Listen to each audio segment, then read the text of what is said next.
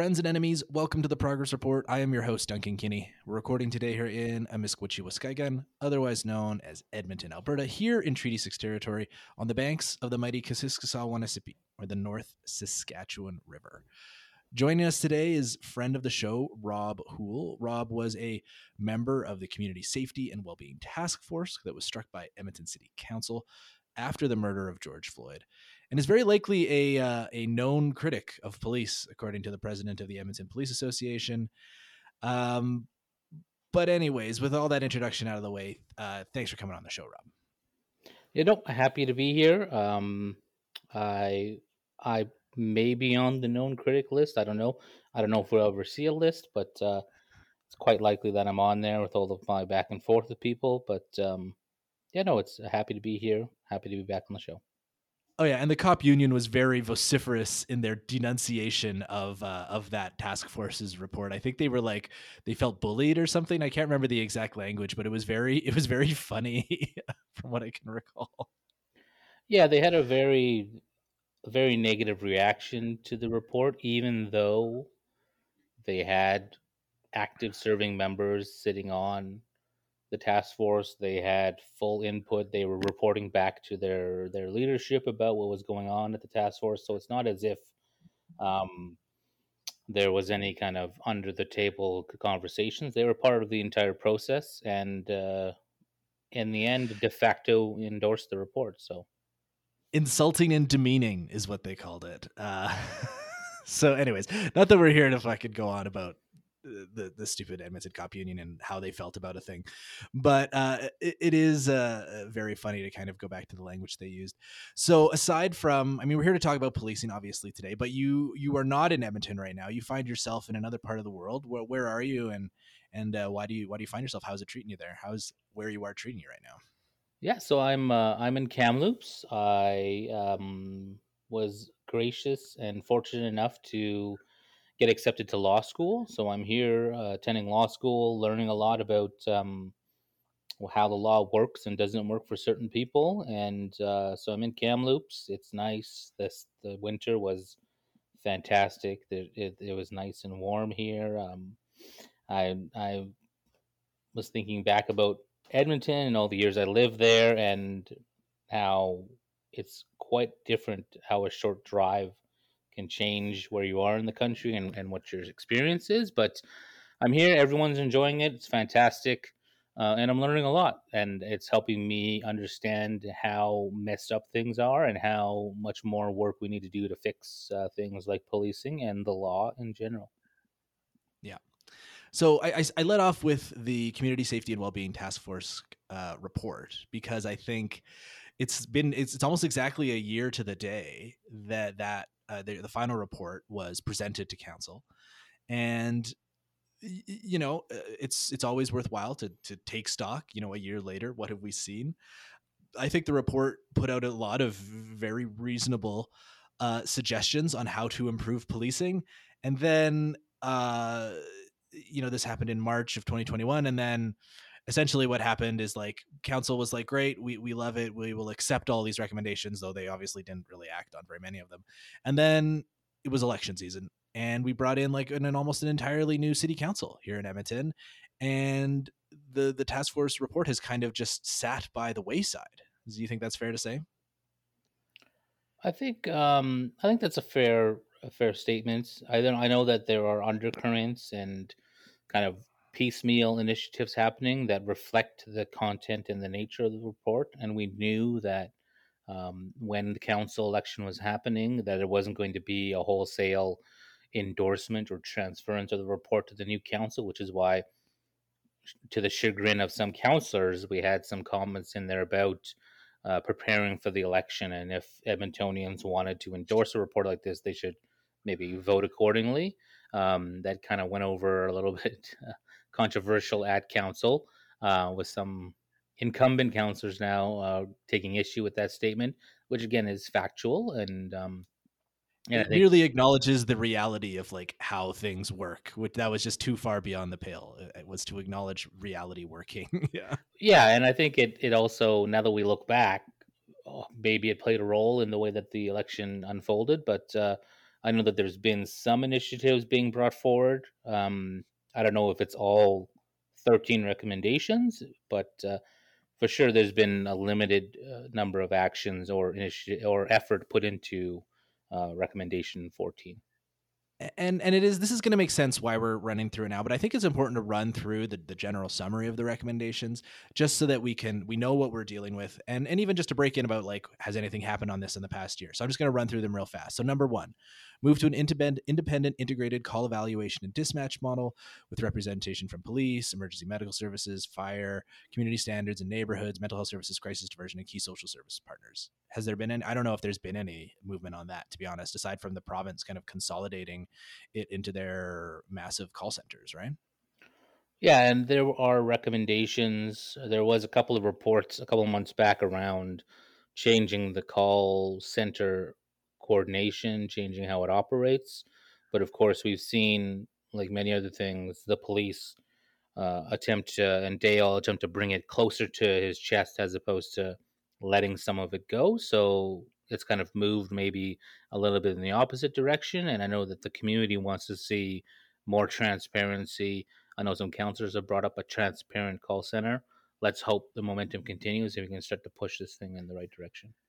And it is a low key important one, right? Because Chief McFee, Chief Dale McFee, the chief of the Edmonton Police, or Dale, as we're going to refer to him throughout the pod, he was on record kind of publicly complaining about how 32% of all calls are not police work. Well, it's like, if you don't want police to show up to calls that aren't police work, like, the people who take the calls have to direct the correct people to those calls, and it's like, it starts with dispatch. Moving on. Number two, expand the number and use of crisis diversion and alternative policing teams. I know a bit about this. I follow this quite closely. There has been no increase in funding or to the amount of teams with respect to the current crisis diversion team that's run out of 211 by Reach. There has been a small increase to the amount of folks who work on the community outreach transit teams, which are run by Bent Arrow. But I think they went from 3 teams to 7 teams. It's a pretty marginal increase. And honestly, again, we're going to come back to that 32% number. If 32% of calls aren't police work, you actually have to have the people who can respond to those calls, and those people simply don't exist. The government of Edmonton, the city of Edmonton, has not invested in the capacity to actually just send people who aren't police to things that aren't police calls. Yep. Number 3, enhance recruitment and training to build diverse, inclusive, anti-racist organizational cultures. This is going to be somewhat covered in the Dale's commitment to action stuff, which we're kind of gonna go over. But I think Dale is he's definitely saying the words that are reflected in this kind of recommendation. You think that's fair? I think so. I think they're doing a lot of good communication and a lot of good selling of this initiative being brought forward. But again, we're not seeing it on the ground. During the task force work, we brought up the fact that even though you may be recruiting more diverse people, your class may have an extra brown face in it. You're also having one or two brown faces leaving your organization at the same time, which tells me that there's something inherently wrong in the structure and the people within your organization that you can never keep um, brown faces around. And maybe it's because you're policing in a poor way or over policing certain communities. We don't know, but it's definitely not seeing on the ground. Yeah, I mean, it's ultimately, this is a systems problem, not a people problem. I mean, you can bring in all of the black and brown faces you want into police. If police are just going to be the same police that they were before, you're gonna they're going to struggle to actually change the culture of the organization. Number 4, I examine and pursue ways of preventing the unnecessary use of force by police, peace, and bylaw officers. I do not believe this has been examined or pursued, especially since we've seen 4 shooting deaths by the Edmonton Police since February 23rd of this year. Yeah, and I think I made the comment on Twitter. I think around how it seems to be regressing to the Wild West in Edmonton, and a lot of that is initiated by people with guns, good and bad. But again, if you're a law enforcement officer and you're emboldened to enforce the law and uphold everything's right and protect people in the first case, you shouldn't be shooting off your gun unless absolutely necessary. And with 4 people dead, we know that that might not be the circumstance. So definitely moving backwards on this one. Identify how collective agreements are contributing to systemic bias and work to address these challenges. Actually, I did a big analysis piece on collective agreements, municipal collective agreements across Alberta, but specifically ones, specifically police collective agreements. Right now, the Edmonton Police Association and the City of Edmonton are in bargaining. They haven't had a contract since 2020. And I don't believe there's been any reflection publicly or privately about how these collective agreements function to contribute to systemic bias. The other thing that recently came out, again, I'm going to be scooping myself kind of throughout this podcast, so this is listen to the podcast and get the good shit. But like the past 6 years of attrition reports, I was able to collect. These are available through the Edmonton Police Commission. Rob, how many cops do you think have been let go in the past 6 years? Give me a number, Price is Right style. Well, they have a police force of about how many Like members have they got? 1900. 1,800. I would say at 1800, least. I would say at least half of that. 900. Seven police officers have been Wow. let go in 6 years, according to these attrition reports. And sometimes they're a little foggy about why these people were fired. 6 out of the 7 were constables, so like entry level cops. Sometimes suitability is brought up, but again, they're like, sometimes they give the reason, sometimes they don't. But yeah, it's a shockingly small number. Again, out of like over the course of those 6 years, your amount of sworn officers, that is cops with badges, has been between 1750 and 1900 or so. So it's like a very, very tiny proportion of Yeah, you're looking cops at ever get. like one a year. So you're telling me out of the entire 1,800 officers, only one out of all of those cops are being let go for cause, probably. Yeah. But then that raises the issue. Well, then if we're seeing all these bad things happen and all these media stories being written and we're seeing all these complaints, then what's happening to these other cops? Are they getting shuffled around? And they still have a pretty steady turnover or other people leaving the organization for new roles and other places like that. So it's shockingly small and a little probably troubling for people. Yeah, we're talking about a large workforce. We're talking about a decent amount of turnover, people retiring, people leaving, people dying. But very, very few of those people who are leaving the organization who are leaving the Edmonton Police are leaving because they were fired. Number 6, professionalize policing through the creation of a new regulatory college for police and peace officers. There has been no movement on this in the past year. Police Act reform is still in purgatory, and I think we're on our like 4th justice minister in 3 years with the provincial government. I wouldn't expect any movement on that over the next 10 months before the next provincial election. So you can forget that one. Expect and instruct the Edmonton Police Commission to fully exercise its authority to provide strong guidance and oversight to EPS in order to drive inclusivity and anti-racism in policing. What's your take on the Edmonton Police Commission in the past year since this report has come out, Rob? It's definitely had a little bit of turnover. There's some new faces, on the board. I know that they're pushing for some interesting things. They just added an extra seat as well. City Council did, so that presents either an opportunity for another councillor or for another member of the public to join the commission. But I think the problem they're going to get into, and the problem that's is inherently in these systems, is that they only have one employee, and that one employee is Dale McFee. So everything goes through him that gets to them. And it's hard to enforce systemic systems wide change when you really can only tell one person to do something. And the approach has always been a hands off approach to kind of directing people to do things. And I had a little bit of back and forth on Twitter with some of the counselors about where the authority lies and where the direction lies. And it lies most certainly with city council to a large degree, but I think hopefully this new commission can embrace some of the authority and autonomy that they've been given to maybe push things in the right direction. But I think they're going to run into the same problem that everyone else does, that the system is is structured in a way that is fundamentally flawed, and that it's hard to invoke any real change when you only have to direct one person, and that person doesn't really have to listen to you. Yeah, like I think technically the Edmonton Police Commission has the authority to tell the police through the police chief what to do, but practically speaking, the Edmonton Police Commission does not exercise this authority and really doesn't have that kind of relationship with the chief of police, and like.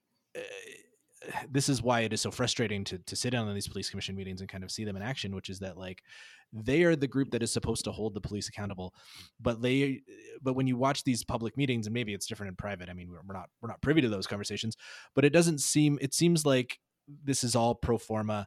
It seems like the chief is just kind of going through the motions when it comes to like, I have to be here, I have to tell you these things.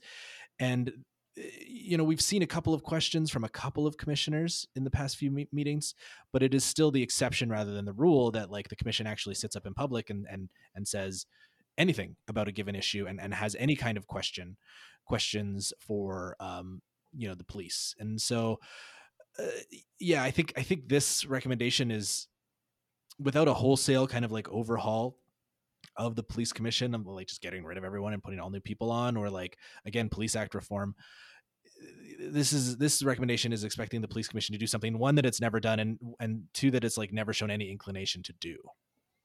Yeah, and I think just to touch on your earlier point, I've tuned into a couple of commission meetings, and it seems like it is, yeah, they're going through the motions, and it seems like it's just an utter waste of time for people. Like the chief's report is him coming and reading a list of probably bullet pointed things. These are the incidents we had. I don't think that time should be allotted for information that could have been included in an email or a briefing note or something. The chief should be coming and talking about real, tangible things, not just, oh, we had a robbery and then we had someone steal some bread and we had this. Like, it was so painful to watch, and I cannot understand how the commission can allow this kind of process to continue to unfold. And there has to be a real shakeup of how this time is used, because it's valuable time. Yeah. Number 8, change the composition and recruitment of the Edmonton Police Commission to more comprehensively reflect the community. I think actually that one has probably seen the most action by the Edmonton City Council in the past year. I don't think we have to spend a ton of time on that. I want to get through these. 9, establish mechanisms to provide community direction to peace and bylaw officers employed by the city of Edmonton. I don't believe that has been set up in any meaningful way, and I don't think we can use the crutch of Police Act reform or the Edmonton Police Commission. Like, this is just stuff that the city of Edmonton has to do, because those are just direct city of Edmonton employees. Bring more transparency and independence to public complaints process. I can tell you without a doubt that has not been done. The process and the way discipline is administered by the Edmonton Police is incredibly opaque. 11, implement measurement and reporting to drive change and encourage ongoing improvements. I don't know. That's kind of management speaky to me. I don't know if any real movement has been. If there's been any real movement on that in the past year. And it seems kind of like, even if you had the data, like, what would you do with it? Yeah, this is mainly just to get them to collect better data. So rather than telling us your call response times, and even though you're missing those response times, maybe collect something else so that we can actually measure whether you're doing a good job. Yeah, that's good. That's fair enough. Number 12, enact policies and standards that place focus on proactively and effectively providing support to disadvantaged Edmontonians. I would argue Edmonton City Council has not prioritized this, and largely this involves going to the provincial government and federal government saying, please give us money to do this, instead of actually like cutting the $385 million that they give to the police and investing in anything else, housing, supervised consumption sites, social workers. You pick your thing. There hasn't really been any movement on this, and maybe there will be in the next budget cycle, but TBD. Invest in urgent needed priorities for community safety. Again, since this report has come out, it's been a year. There's only really been the one kind of budget meeting, and that was only for the last year of the last council's budget. Not a lot. And then finally, the big daddy, the most important one, the one that even the like sitting council just totally washed their hands of and couldn't even bring themselves to endorse, was bring police funding into line with comparable cities and tie a portion of funding to specific performance. And embedded within this ask was a recommendation to freeze the current level of funding until alignment with other cities was achieved. and we have simply not seen that, right, Rob? No, there's been again increases. Increases on going above the previous years. This council had a long-winded debate about whether or not to keep the freeze or to invoke a new freeze. In the end, they ended up giving them $1 million extra on top of what they had gotten the year previous, and then you still had the police complain that their accounts have been frozen, much like trucker convoy people. When in reality, that is not the case. You actually got $1 million to pay people to take a national holiday off, which you should have already been budgeting for, especially if you want to better your relationships with Indigenous people. And it left a sour taste in a lot of people's mouths. Yeah, that was a particularly bizarre wrinkle to that debate. But yes, you are entirely correct. The city of Edmonton did not freeze. They had the opportunity to enact the most important part of this report, that was freeze the budget of the police. They chose not to. They chose to increase the budget by $1 million, bizarrely to cover increased human resources costs for paying people to work on a new holiday, which was the recognition of Truth and Reconciliation Day that was recently created by the federal government. Didn't happen. Police aren't being defunded. Quit whining about it. And the actual debate about whether the police get their budget frozen, which seems like much more likely than being defunded with context of this city council, is going to happen in the fall. Okay, so thank you for your patience in sitting through with me all these, but it is important because instead of the city of Edmonton doing all of these things and acting on these very reasonable recommendations, Chief McFee Dale has stepped in and done his own commitment to action, is what he's calling it. City Council has largely abdicated their responsibility to act on these recommendations and just expected Chief McFee to do it all. And of course, he stepped in with his very own, 95-point program to fix it. Rob, how familiar are you with Dale's commitment to action? Well, I know that during the task force work, there was this talk from the police that were on the task force, about, oh, well, no, Dale's got this plan. We're going to change the way we're doing policing. We're going to be proactive. We're going to build relationships. They started doing engagement sessions and the usual kind of processes that they always do when they sit down with people to talk about things in a big open space. But and then I've looked into it recently. It seems a lot like it's more the same that we always get when people are pushed to do something different. They fall into the same old cycle. Yeah, like here's an example of the like kind of corporate baffle gab that you'll find in like the commitment to action. This is in the latest implementation plan that was presented to the Edmonton Police Commission just recently. Quote, our goal is to prioritize an ongoing and restorative approach to policing within our service delivery. We recognize that our ability as a police force to fulfill our duties is contingent on public approval of our actions and on our ability to secure public trust. Therefore, we will ensure the findings from the report are embedded throughout the organization and thereby create measurable change within the EPS to lead as a forward-thinking police agency. There's a lot of words there without actually fucking saying anything. And you'll find this throughout the kind of like commitment to action stuff. And it's very reminiscent of a rhetorical technique that's quite often used by right-wing shithead Ben Shapiro. It's called the Gish Gallop. Have you ever heard of the Gish Gallop, Rob? Not in any fulsome way, but I am familiar with Shapiro, and I am familiar with people wasting people's time with long-winded, very verbiage-heavy sentences, and that's exactly what it sounds like on paper. Yeah, so it's a rhetorical technique, used by Ben Shapiro and other similar folks, where you would simply attempt to overwhelm your opponent in a debate by providing an excessive number of arguments. And it doesn't matter about the quality or the accuracy or the strength of those arguments. You just pull up everything, you say it really fast, and it's like, well, who could be against blah, blah, blah, and blah, blah, blah, and blah, blah, blah, and blah, blah, blah. And it's like, we'll link to it in the show notes, but like you can pull up the commitment to action implementation plan, and it's like, they've got 6 different priorities that they've identified, and then underneath all those priorities they'll be like, here are all the things that are currently being implemented, and I'll just run through them really fast. Critical operational risk and ethical evaluation initiative, reasonable officer response framework, community police training module, mental health training module, youth focused officer trainings, customer service improvements, experiential learning shifts, interpreter and translator training, community led curriculum development and training, complaint informed training, inclusive promotions process, and managing unconscious bias e-learning. And it's like you read all that and you go through this like 25-page report, and it's like, look at all the things that they're doing, and it's like, wow, they certainly are doing a lot of things. But what happens when you actually pull back the curtain on and actually examine what one of those things actually is? And Rob, you and I were both lucky enough to take one of these trainings, the Managing Unconscious Bias e-learning module, which, according to the rhetoric and the information in this commitment to action implementation plan, is now mandatory for every single Edmonton Police Service employee. You had the opportunity to go through it, Rob. What were your thoughts? Well, I don't. Where do I begin in this?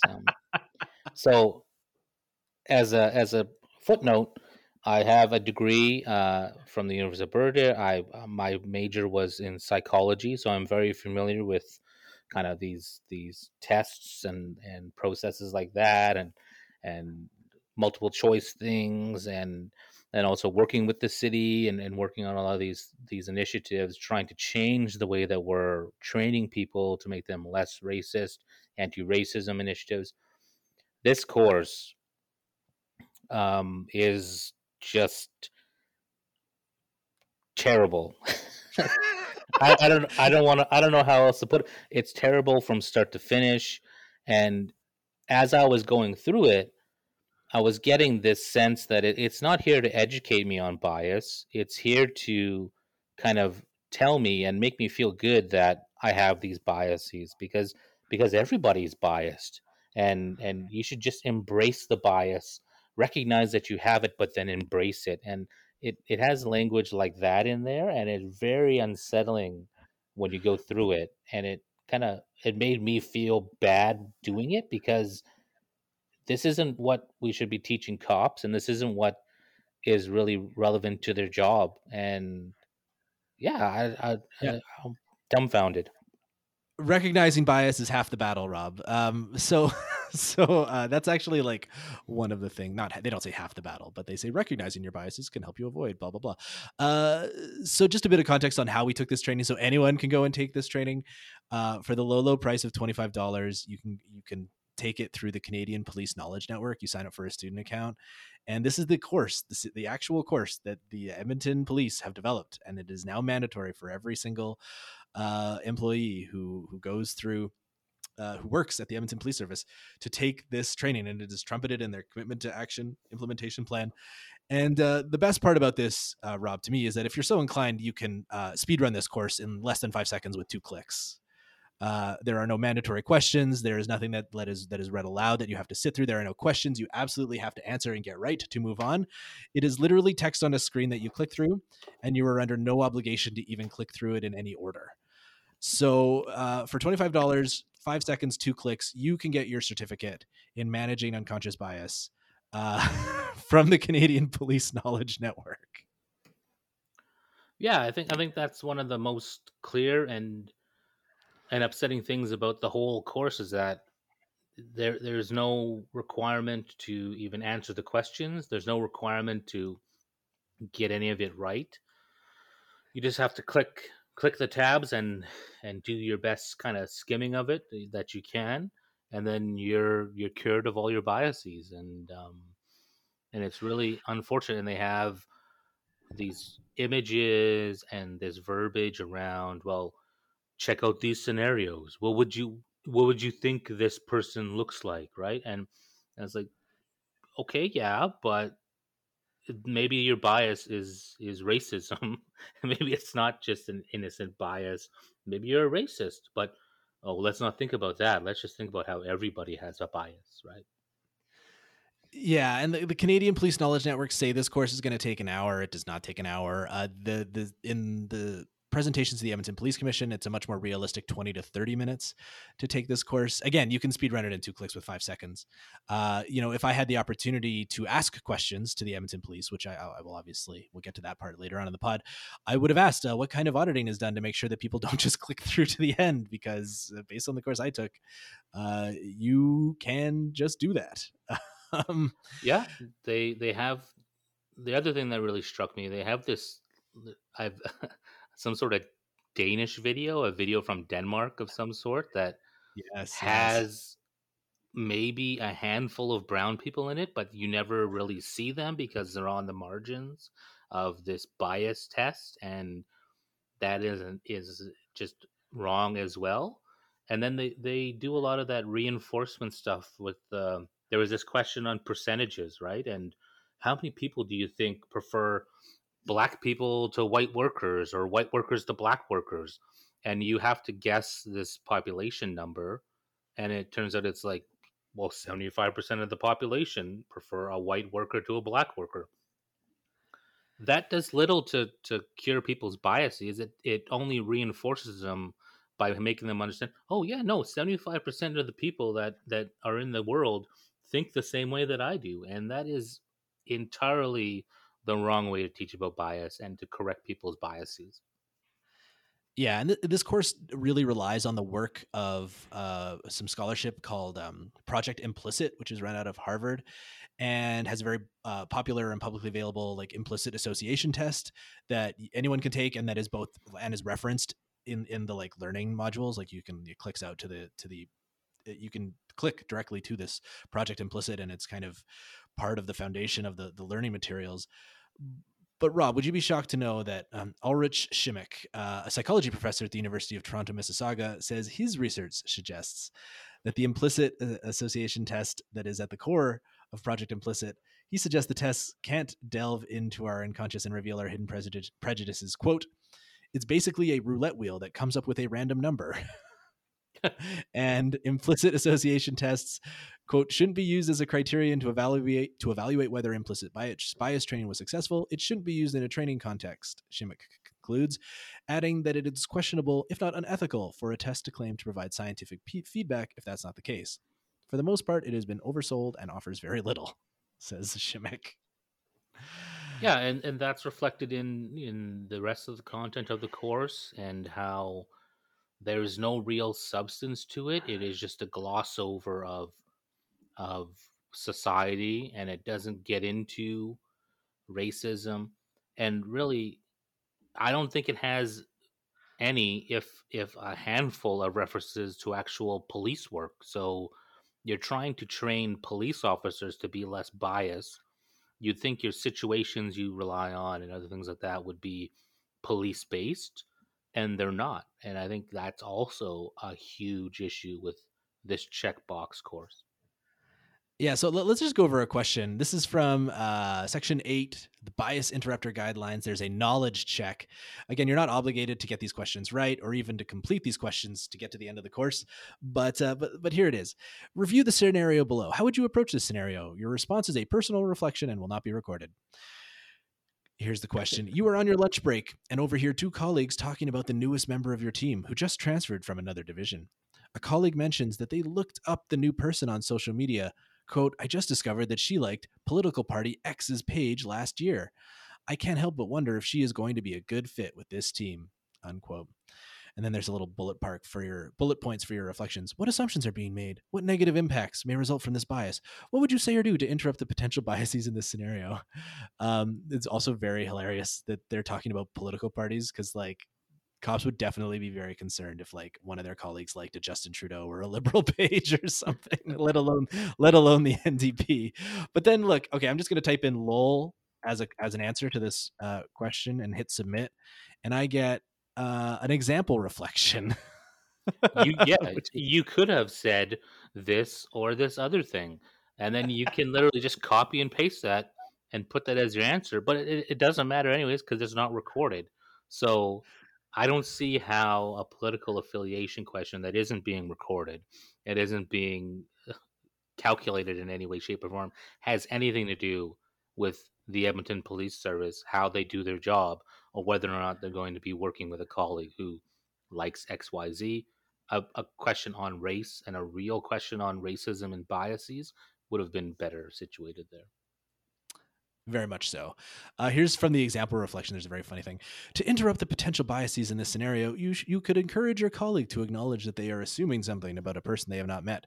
Using counter stereotypic imaging, you could encourage your colleague to look to other individuals that they are acquainted with who have differing political views than they do in order to make a positive association. Yeah, and that's Think of another your thing. grandma. Yeah, Think of that's your another grandma thing who votes MVP. that came up in the course as I was doing it, is that there's a portion there where it talks about when you're interacting with someone that you may have a bias against, try imagining a famous person from that culture or from that community as you're engaging with them, and that might help you deal with your inherent bias a little bit better.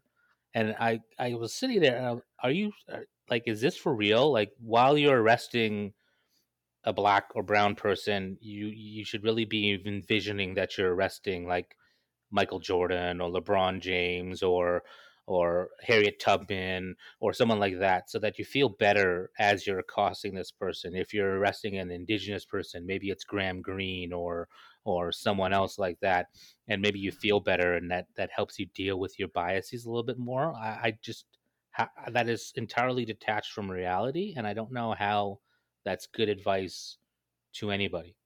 It's entirely removed from policing. Here's one of the questions on the page prior. What can I do for an implicit preference I don't want? Here's the answer. Focus on strategies that prevent implicit biases from presenting. To do this, you can, quote, blind yourself, unquote, from learning a person's gender, race, etc. when you are making a decision about them. For example, having their name removed from the top of a resume. If you only evaluate a person on the things that matter for a decision, then you can't be swayed by demographic factors. Motherfucker, like, you are literally a police officer staring at someone in the face on the street while you arrest them. Like, you are not able to just like, this is not an audition for a fucking orchestra seat where you are able to place a screen between yourself and the person. You know, like Mm-hmm. this is has nothing to do with modern policing.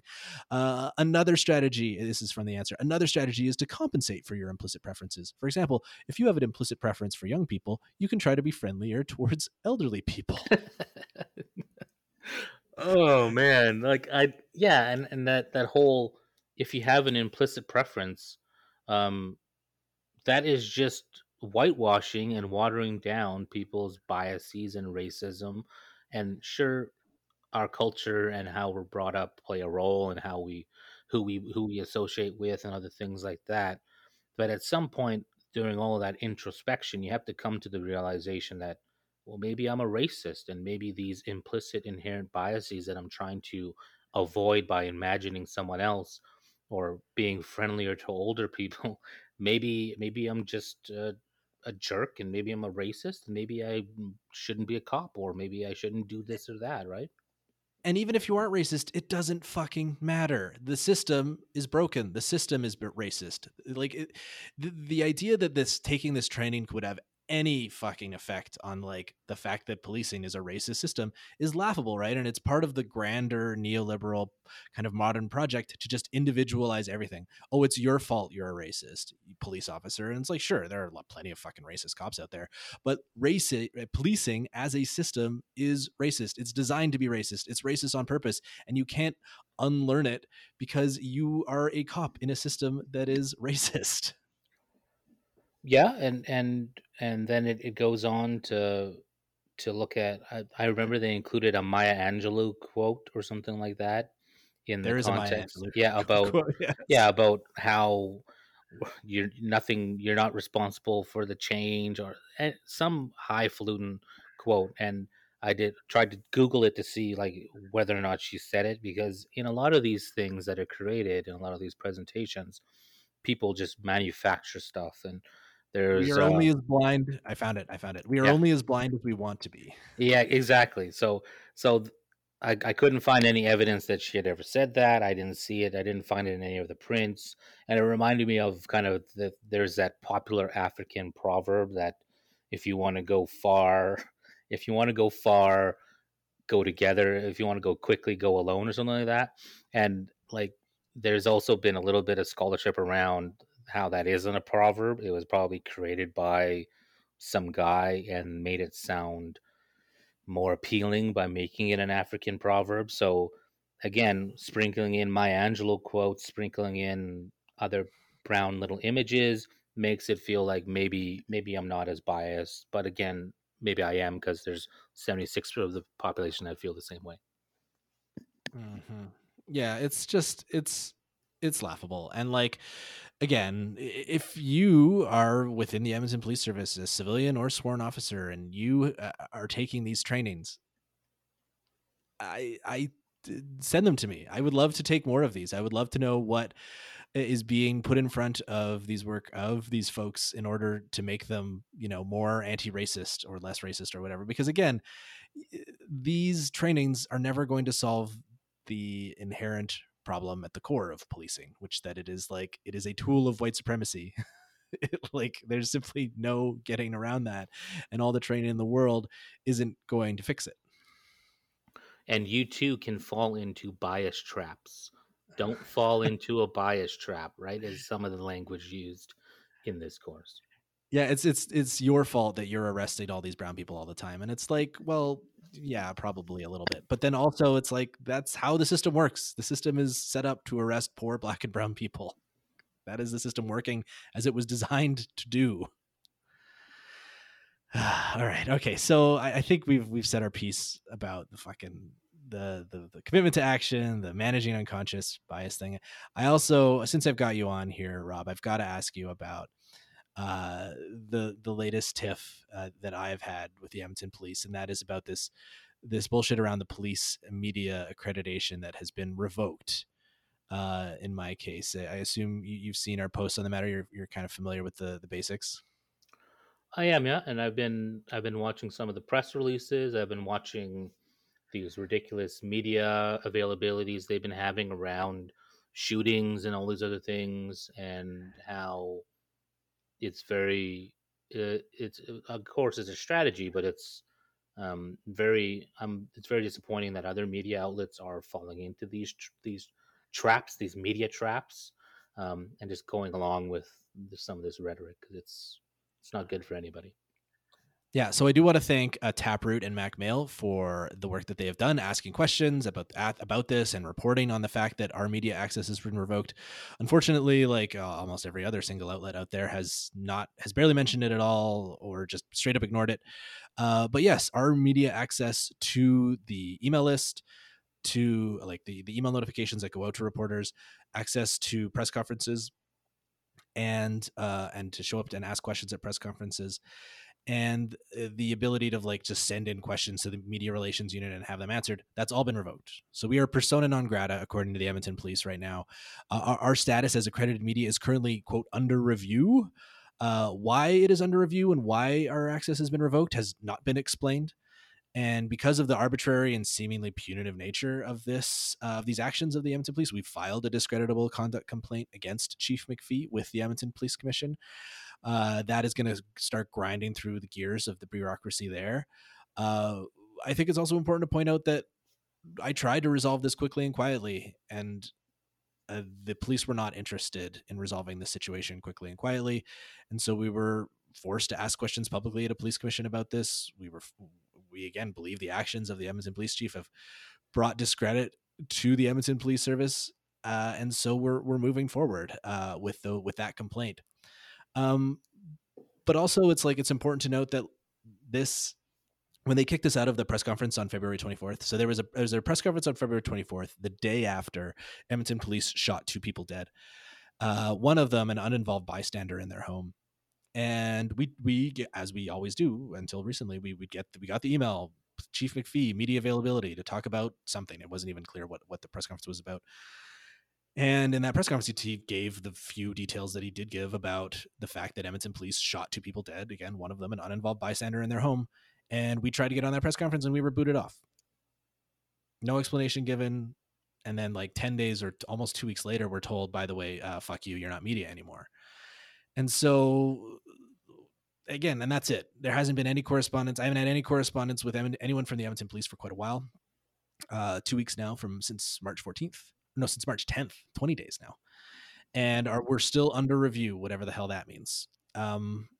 But Rob, while this is arbitrary and punitive and brings discredit to the Edmonton Police Service, you can kind of understand why, right? And not just even the personal kind of like, we had a me and Dale had a somewhat contentious exchange at a press conference like a week before I was booted, but like over the past 18 months, like we have done some real reporting on the Edmonton Police that they have not liked, right? Yeah, I think it's been a lot of important reporting. For instance, the plane and other things like that people had no knowledge of whatsoever. Were brought to light by some of the work that you were doing, and I think that that's important work that needs to be done because people need to have a real sense of a, the authority that police have, and b, the maneuverability and the flexibility and the lack of transparency that exists when they're doing these kind of shady things. Like, who knew that this little Cessna that was flying around Edmonton was actually a police plane and was surveilling people? Who knows what else they're doing? So yeah, no, I think a lot of great work, and I think that is part of the problem that Dale and others see, is that increased transparency leads to more questions that you have to kind of ask and answer. And they're not used to doing that because they're used to being able to do whatever they want without any consequence. Yeah, like very rarely do the Edmonton Police face a critical media and someone with the time and skills to actually dig in and find stories that make them look bad. And yeah, like it does look bad that the Edmonton Police Service had a secret plane that they kept secret for more than 30 years and never told anyone about it and never told anyone how much it costs. That's a bad look. It was also probably tremendously embarrassing for Dale that I reported on the fact that he attended a UCP fundraiser where UCP MLAs dressed up in T-Rex costumes and raced on a horse racetrack. That's pretty embarrassing. 100% true. And he acknowledged it, but embarrassing. We reported on the fact that according to a peer-reviewed study that was published in a journal, 76% of frontline officers never carry naloxone, despite frequent drug poisoning deaths in EPS holding cells. Instead of like actually doing something about that, they put out a whole webpage on their website rebutting us and rebutting the study. Now that they're not able to answer questions like, is the EPS doing anything on tracking naloxone use by officers? Well, we don't know. We don't just reprint EPS media releases. We actually which is a lot of reporting on the police. Like a lot of what passes for crime reporting is just like, oh, like something happened and the police put out a release, and like there isn't even an effort to find a secondary source. And we don't reprint Edmonton Police media releases. Like we are going to try, and if we do, if we're going to write something based off a media release, we're going to go out and find more, and that takes time and effort. And so it's understandable, but it's also like totally unacceptable, right? Like the police do not get to pick and choose who the media are. Like I'm a journalist. I'm a member of the Canadian Association of Journalists. I went to journalism school. I do journalism for a living. I'm sorry that my particular journalism is not to your particular taste and liking, but like that's why you get paid the big bucks, Dale. Every once in a while, some shithead like me is going to sidle up to a press conference and ask a question that you may not like the tone of. Yeah, and it really helps to keep people accountable, and it helps to shift away from the propaganda that happens. And the clearest example is, let's have a press conference about all the gun violence, yet no one asks a question about how cops keep gunning people down and whether or not there is a imitation firearm or whether or not this person was doing XYZ.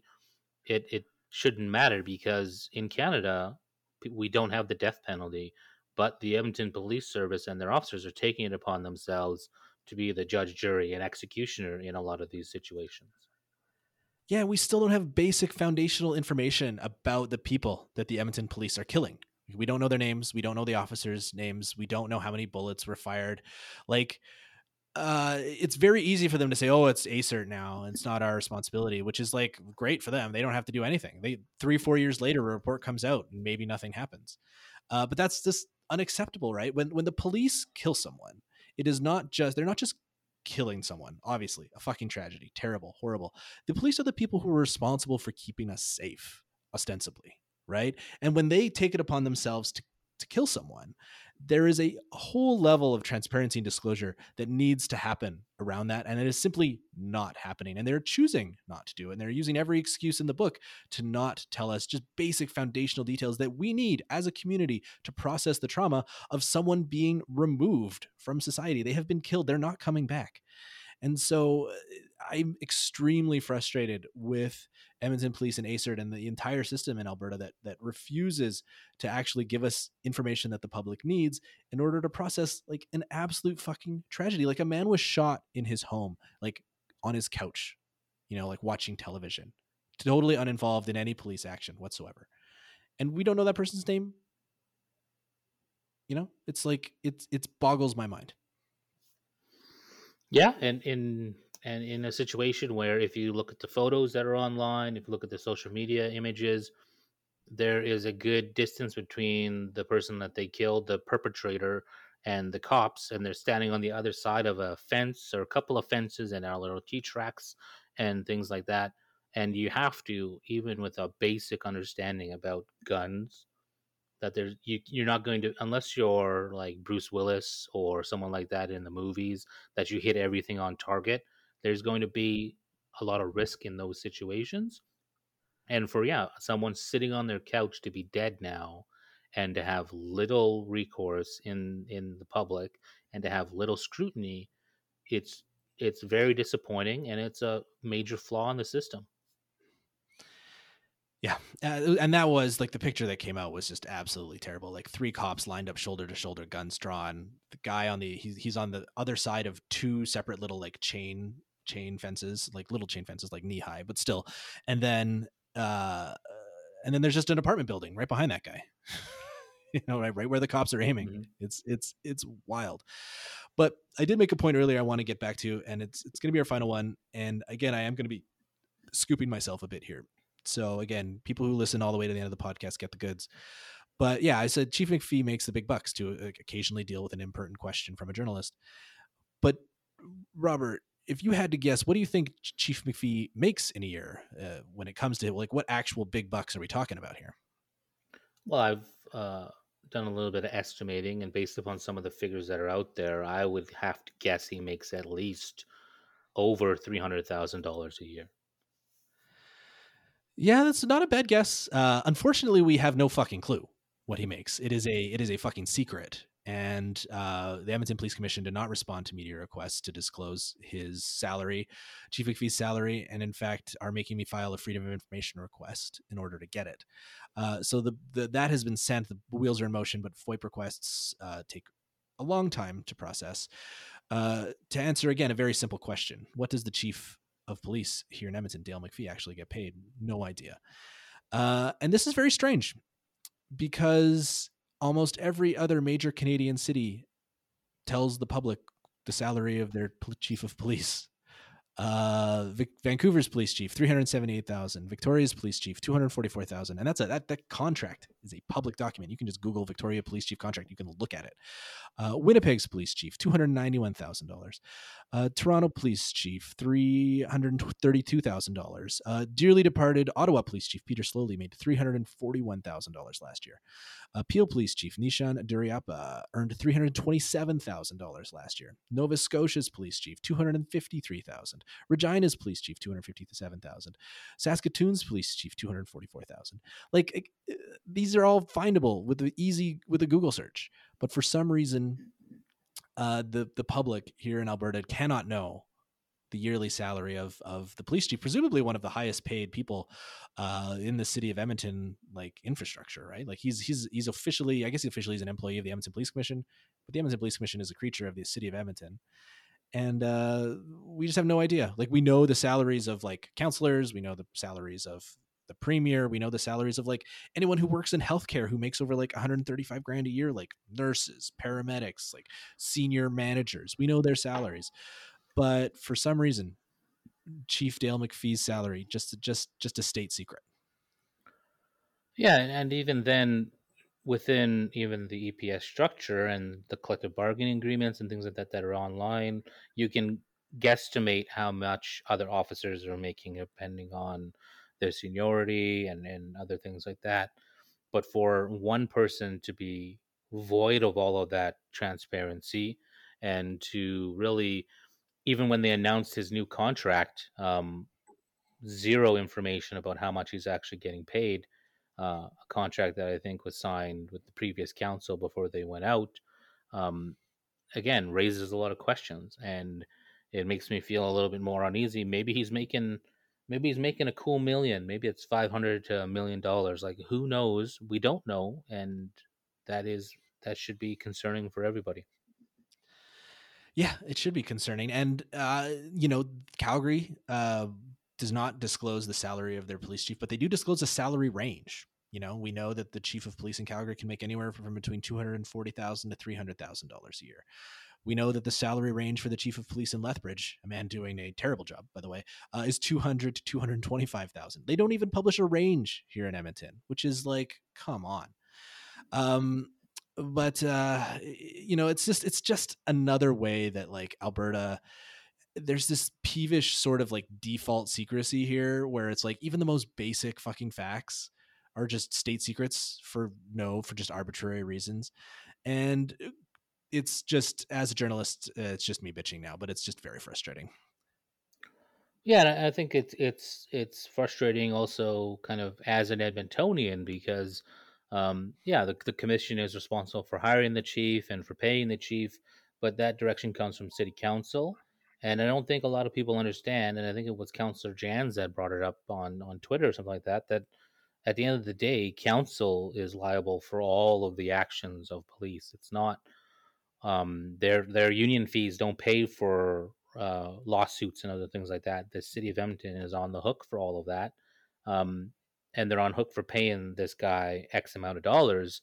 So you would hope that they would have a better sense of what is actually going on, rather than everyone washing their hands of the issue and keeping things in the dark. Exactly. Yeah. And we've gone a little long, but it's obviously, a subject we're both passionate about. But the final thought, I think, before we kind of close out the pod, and that is the report, the original report that was published a year ago now. Again, incredibly reasonable, overly reasonable suggestions that the city of Edmonton is just starting to inch forward on only a handful of them. And the big daddy, the freezing of the police budget and redirecting the money that would be going to the increased police budget, instead of redirecting it to things like social workers and affordable housing and that is going to come up in the fall. And you need to be public and present for that and let your city councilor know that like freezing the police budget and redirecting that money is incredibly reasonable. We should be defunding the police. Like $385 million is a ridiculous amount to spend yearly on police when 32% of calls that they get are not police work. So that's what I want people to leave with. Do you have anything you want people to leave with, Rob? Yeah, and I think that it's past time that we realize the role of police. They have a role to play, that is to keep people safe. They should not be doing social work activities. They should not be doing all these other things that they're doing on top of being a police officer, because it is risky. There's a lot of danger in it. But if they just focus on that, they can do that a lot better than some of the other things. And right now, our trajectory is that the leadership of the EPS want to bring all of that stuff back and really start to control it. And I think this council has an opportunity to have a different conversation. If you don't like our report, that's fine as well. Come with better solutions, come with better recommendations, because we all know that the system is fundamentally flawed and needs to be changed. That is a coherent thought to end it on. Thank you so much, Rob, for coming on. How can people kind of follow along with the work you do, your social media stuff? How can people find you online? I'm still on Twitter. Twitter is my main thing. Nihea Rob is my handle. I'm up over 1,300 followers now, so I could use some more. I tweet often, and that's my main kind of venue.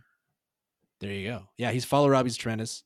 Also, if you want to follow me, I'm on Twitter far too often and at Duncan Kinney. If there's anything that you think I need to know or things I missed or mistakes I made, I'm very easy to get hold of by email as well, duncank@progressalberta.ca. Thank you to Jim Story for editing. Thank you to Cosmic Famu Communist for our theme. Thank you to our guest Rob for coming on the show. Thank you for listening, and goodbye.